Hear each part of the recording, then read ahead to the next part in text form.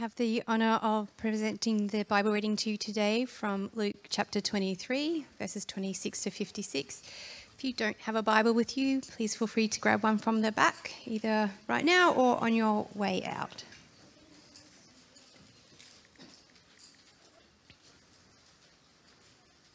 As the soldiers led him away, they seized Simon from Cyrene, who was on his way in from the country, and put the cross on him and made him carry it behind Jesus. A large number of people followed him, including women who mourned and wailed for him. Jesus turned and said to them, "Daughters of Jerusalem, do not weep for me. Weep for yourselves and for your children, for the time will come when you will say, 'Blessed are the childless women, the wombs that never bore and the breasts that never nursed.' Then they will say to the mountains, 'Fall on us,' and the hills, 'Cover us.'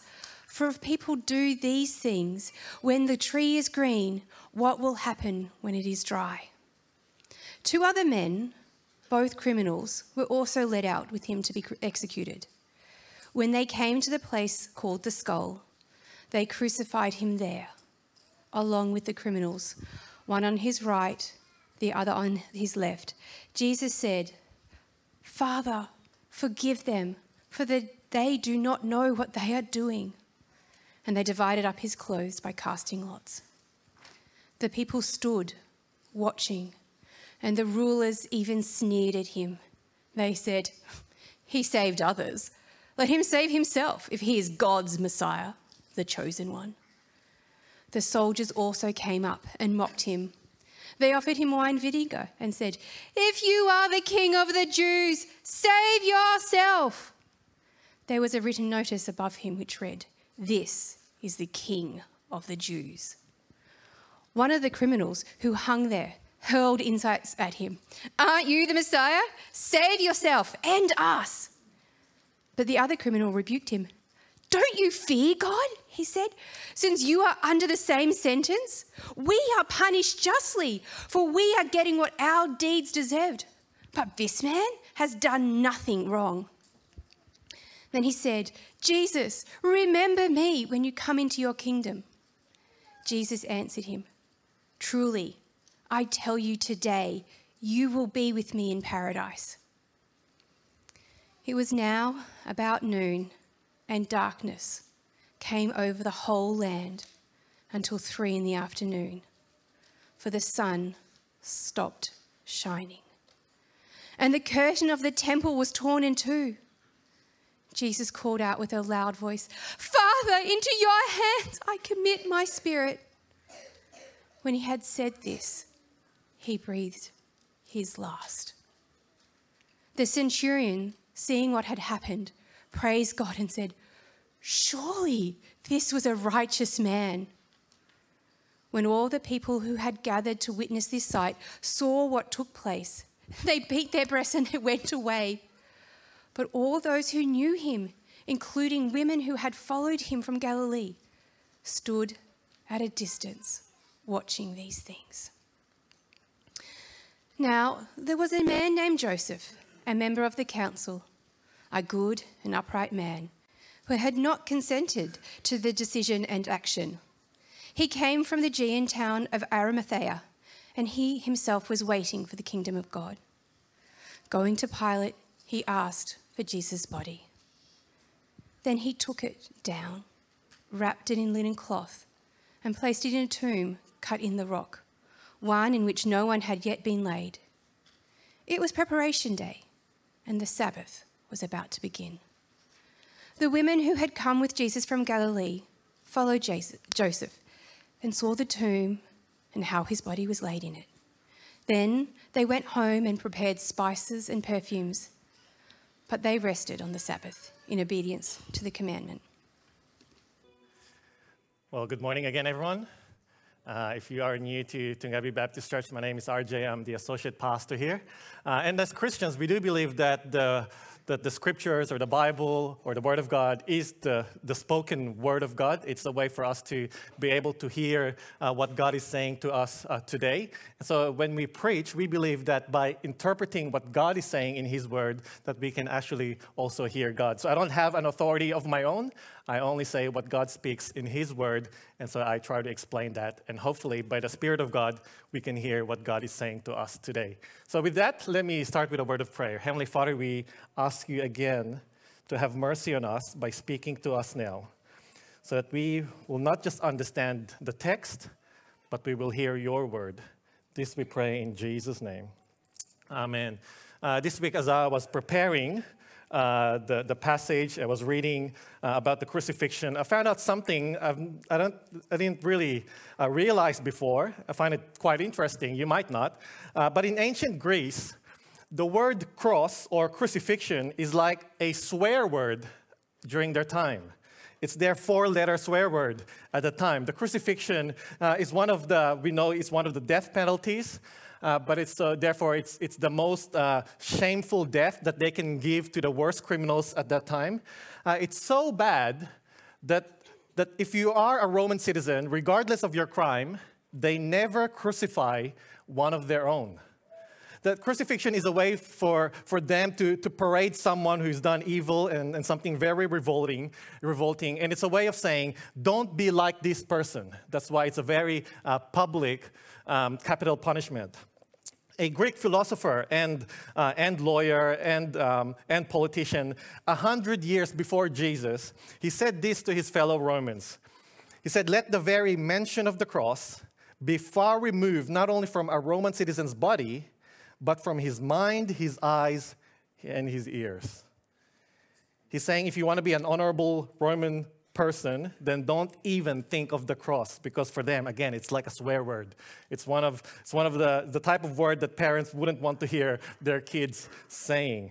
Which leads us to a very interesting thought, that how can the most shameful punishment and word, the cross, crucifixion, suddenly become the most upheld idea in Christianity?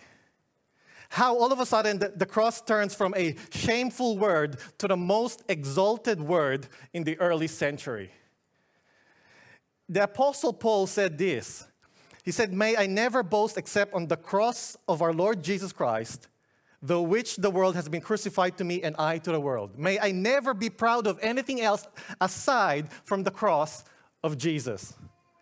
Paul, who started to be he was a religious Pharisee, he was totally against Christianity. He even called the cross a foolishness to the Gentiles.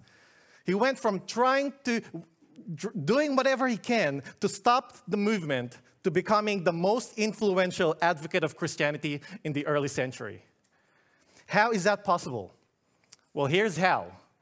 Because the crucifixion of Jesus turned the most revolting death penalty to the most incredible method of salvation for all humanity on Good Friday.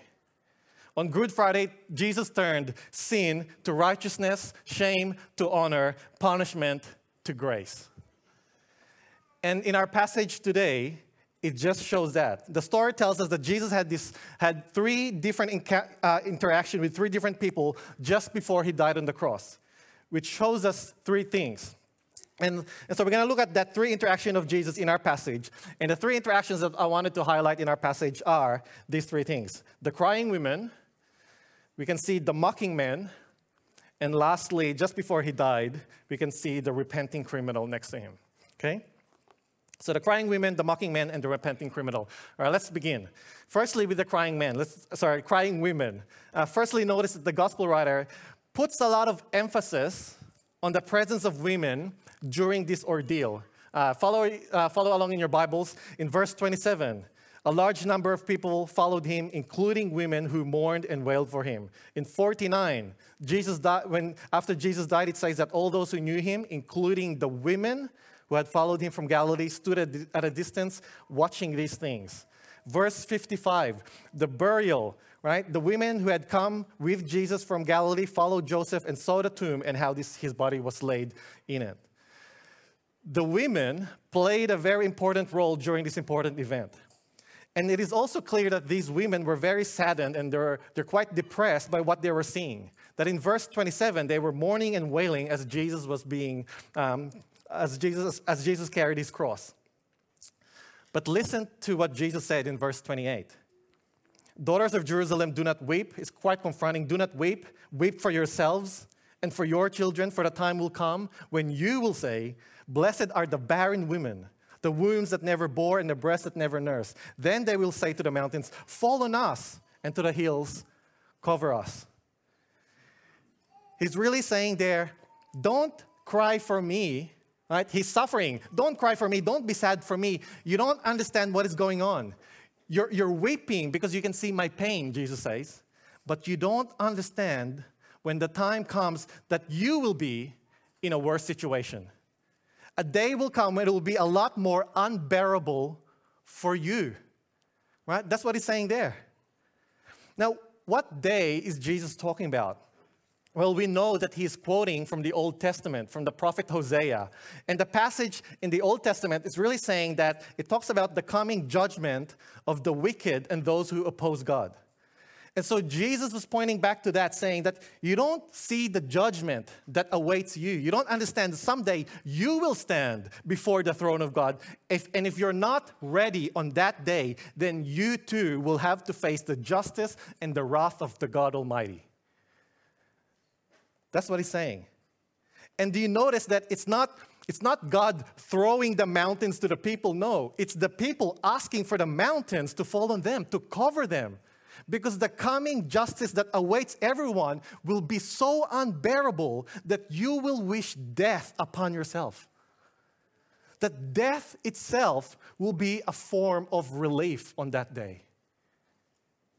Jesus is saying, until you understand what is really wrong with you, until you understand that you are in danger, until you understand that you're under sentence, you're under condemnation, then you don't really understand what I'm doing here. He's saying, don't cry for me, cry for yourself because of what's coming for you. And I think here's what it means for us today. That a lot of Christians are we're very quick to say, God loves you. Jesus loves you very much. He's your friend. He will accept you for who you are. Jesus wants the best for you. He wants to bless you. And rightly so. But don't forget that Jesus talks about hell. He talks about the wrath of God more than he spoke about the love of God. And here Jesus is warning us, unless you weep for yourselves and you see yourselves as God's enemies, awaiting his deserved wrath and judgment, until you realize that you are a rebellious, lost sinner awaiting death, you will not understand what I'm really doing here. You cannot understand the love of God without understanding his justice. That you cannot understand his grace and mercy that we so love unless you realize the wrath of God that he saves us from. That here, early on, Jesus is pointing out humanity's biggest problem. The problem of the coming wrath of God, the pending judgment of God. And he says this is what's worth crying and worrying about. They say death of a loved one, divorce, unemployment, and a moving house are the highest source of stress and anxiety, but Jesus says, no. The coming wrath of God should be the very top. It's like when we see children complain about the most trivial things. They cry if a toy is broken, or if a sock is missing, or if the Wi-Fi is not working. And as adults, we think there's bigger problems to solve. That's not worth crying about. But God is saying to us, you worry about your mortgage, you worry about how you look, you worry about the economy, you worry about toilet paper. My goodness, Jesus is saying, you do not have the slightest idea what you should be worrying about. Worry about you standing before God. Are you prepared to face him on that day? And let me point out that Jesus is not being insensitive here. Because he starts by saying, daughters of Jerusalem. There's gentleness, there's love, there's a sense of intimacy in his words. He's addressing them with deep sincerity and love. In the same way, he's not just warning us, he's inviting you to think about it. Do you understand what's coming for you? Do you understand what really matters in life? Do you weep and worry and become anxious for the right reason? Now, secondly, we see the mocking men. So 3 times we see the gospel writer mentioning a bunch of women crying. But the narrative also tells us that 3 times we see a bunch of men mocking Jesus. And explicitly 3 times they say, save yourself. All right, look at verse 35. The people watching and rulers sneering at him, they said, he saved others. Well, let him save himself now, if he is the Christ, the chosen one. 36, the soldiers as well, they said, if you are the king of the Jews, save yourself. Verse 39, the criminals next to him, he asked insultingly, are you the Christ? Well, save yourself and us. In summary, they're all saying, if you say who you are, then prove it. Prove yourself. Come down and take revenge. Fight your way out. Perform a miracle if you are the Messiah. But again, they don't know what's really going on. Little did they know that the reason Jesus was not saving himself is at that very moment, he was saving humanity. That it is only, as we said, it is only through his death that life is made available. He had to give up his life so that we can receive eternal life in him. That unless he dies for our sake, there won't be salvation and restoration for humanity. Because on the cross, he didn't just die as an example for us. He didn't just die as an inspiration. He died as a ransom. Like will, he takes our punishment. His death is a payment for those who believe. That see, on the cross, he took the wrath, as we said, he took the wrath and the judgment that you and I deserve. And look at the criminal's insult. Remember, this guy is right next to him. He's dying as well. He said, if you are real, then save yourself and save me. All right, he's saying, if you are who you say you are, then do something for me. And let me point out that is really a very common prayer today, isn't it? People often say, God, if you're out there, if you're real, then do something for me. And if you do, then I will believe in you. But whether you are a Christian or not, a lot of us have prayed this prayer that if you are the Savior of the world, then prove yourself and save me.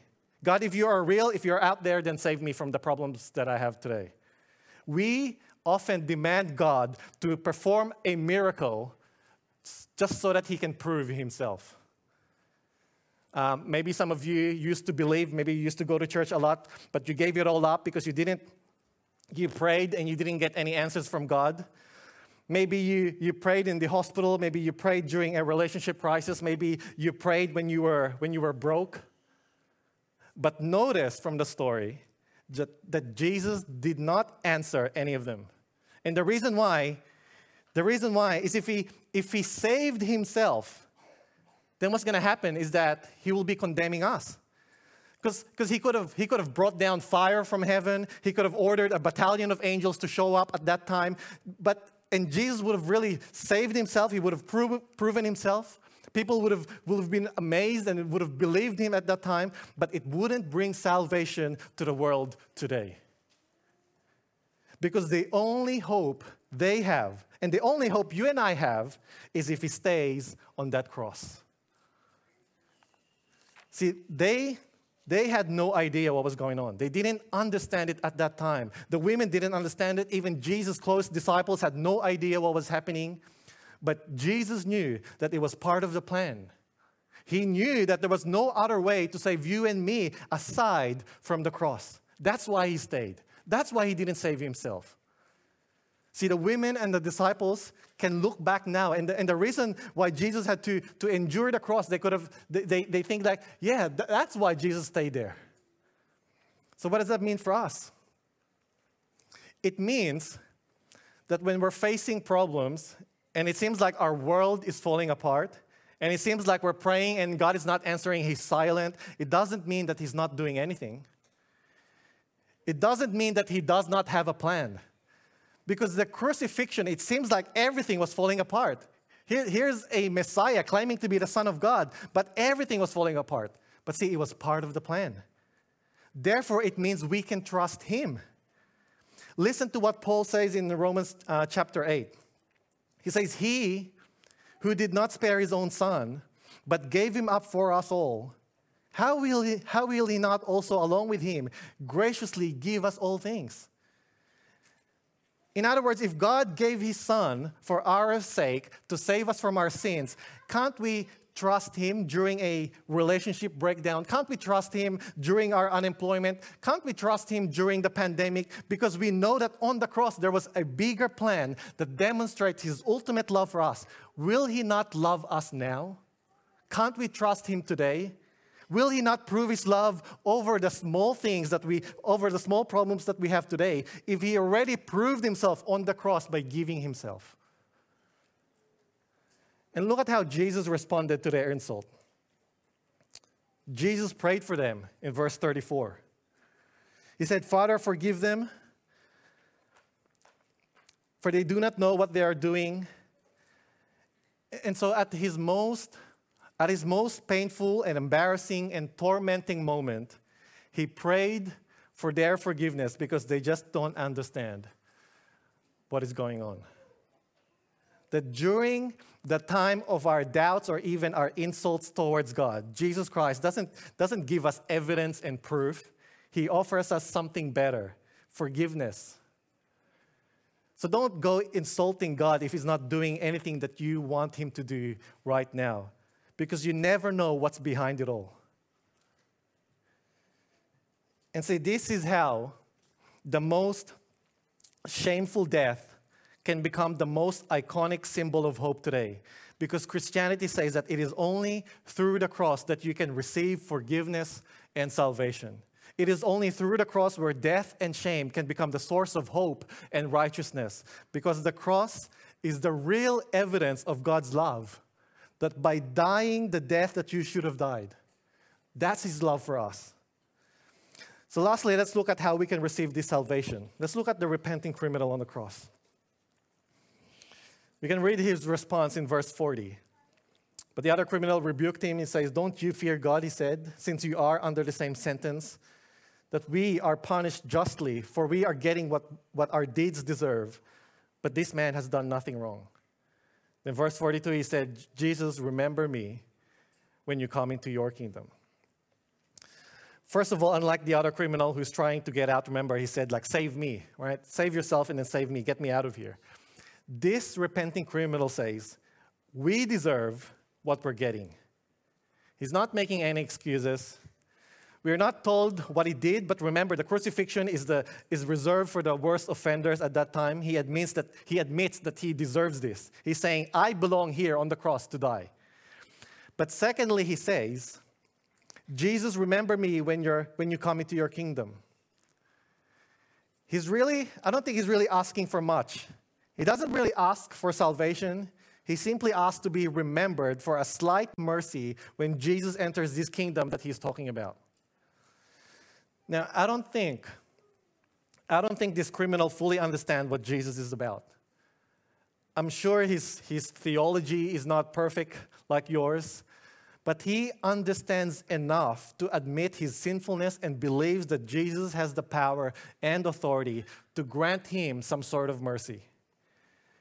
See, this criminal, as we said, that he could have heard Jesus praying for the forgiveness of people. He would have heard the warning that he gave to the women about the coming judgment. And he would have seen the innocence and love that Jesus demonstrated. So he doesn't fully comprehend what Jesus is doing, nor what life after death will be like. But he said, remember me when this is all over and you're back in your kingdom. Don't forget about me, Jesus. And Jesus' response to him is a lot more that he would have expected. Verse 43, I tell you the truth, today you will be with me in paradise. He's saying, today when you die, you will be with me in paradise. My friends, that's the gospel right there. That's the good news right there. The gospel is if you understand the depth of your sins and that you are able to cry over your sinfulness and turn to Jesus to save you, then regardless of who you are and what you've done, he says the same thing to you. He says, today you will be with me in paradise. You know, the word paradise is the same word for garden. And I think it seems like Jesus is referring back to the original story when God used to be in perfect relationship with his creation, with Adam and Eve. And Jesus is saying, I think here, I can bring you back when you are able to have this perfect communion and relationship with the Father. Because that's paradise, a place where God dwells. And Jesus adds, you will be with me. See, the criminal, he asked for a slight mercy, like a beggar just asking for some small change, but Jesus gives him a mansion. Jesus gives him complete access to God.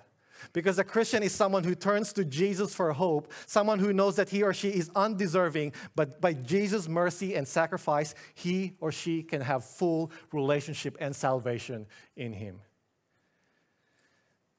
And I hope you can see how complex the gospel is, because on one hand, it's so easy, right? It's so easy to become a Christian because it's not about what you have done in your life. It's not about morality or religiosity. It's about turning to Jesus for salvation. It's purely by grace alone, through faith alone. It's that easy. But at the same time, do you see how hard it is? That out of everyone in the story, it's only the criminal that's really getting it. Because to be a Christian, you have to realize that you are nothing before God, nothing to show for. It's really saying to be a Christian, you go before God, helpless and naked, and you completely rely on him for salvation. It's to swallow your pride and say, I'm just like the criminal on the cross. I deserve this. But if you are willing, Lord, then remember me. It doesn't matter if you've been going to church your whole life, or you've been a good law-abiding citizen contributing to the society. Nothing of that counts. That's what it's saying. And this is why for most good people, especially in this church, this idea is very offensive. It's offensive to be told that you have to cry out like the criminal on the cross. Because we think, surely I'm not that bad. I don't deserve the same type of punishment. I'm not a criminal, I'm not a murderer, I'm not a terrorist. I don't deserve the cross. But see, to be a Christian, you need to be able to pray the old Anglican hymn to say that nothing in my hands I bring, simply to the cross I cling. Naked come to thee for dress, helpless look to thee for grace. Foul, I to the fountain fly. Wash me, Savior, or I die. Christianity tells us that there is no sin too small that does not need the cross, while at the same time tells us that there is no sin too big that the cross cannot pay for. If you're not a Christian and you're wondering what you must do to be right with God, you only need to believe. But not just believe in some concept or idea, but believe like the criminal that Jesus offers complete forgiveness and restoration if you surrender your life in him. Call his name and he will receive you. Or perhaps you used to believe, you used to go to church, but you gave that all up because he wasn't answering your demands. He's not answering any of your prayers. Then you are here for a reason as well, because God might be saying to you, I might not solve your problem, but you just have to trust me in what I'm doing. Repent and turn back to him. He is merciful and gracious to those who humble themselves. Let me pray. Heavenly Father, we thank you again for sending your Son, Jesus Christ. We acknowledge that how difficult it must have been for you to see your Son suffer and to deny him your love and grace and saving him from the cross. And so we thank you, Father, for that incredible sacrifice. And Lord Jesus, we thank you for, we will not understand what it took you to carry the wrath, the burden the sins that we have, and to put it on yourself and to pay for it for yourself. And so, Lord, help us to at least have a glimpse of that sacrifice so that we can live a life that is truly worthy of your sacrifice, truly worthy of the gospel. This we pray in your name. Amen.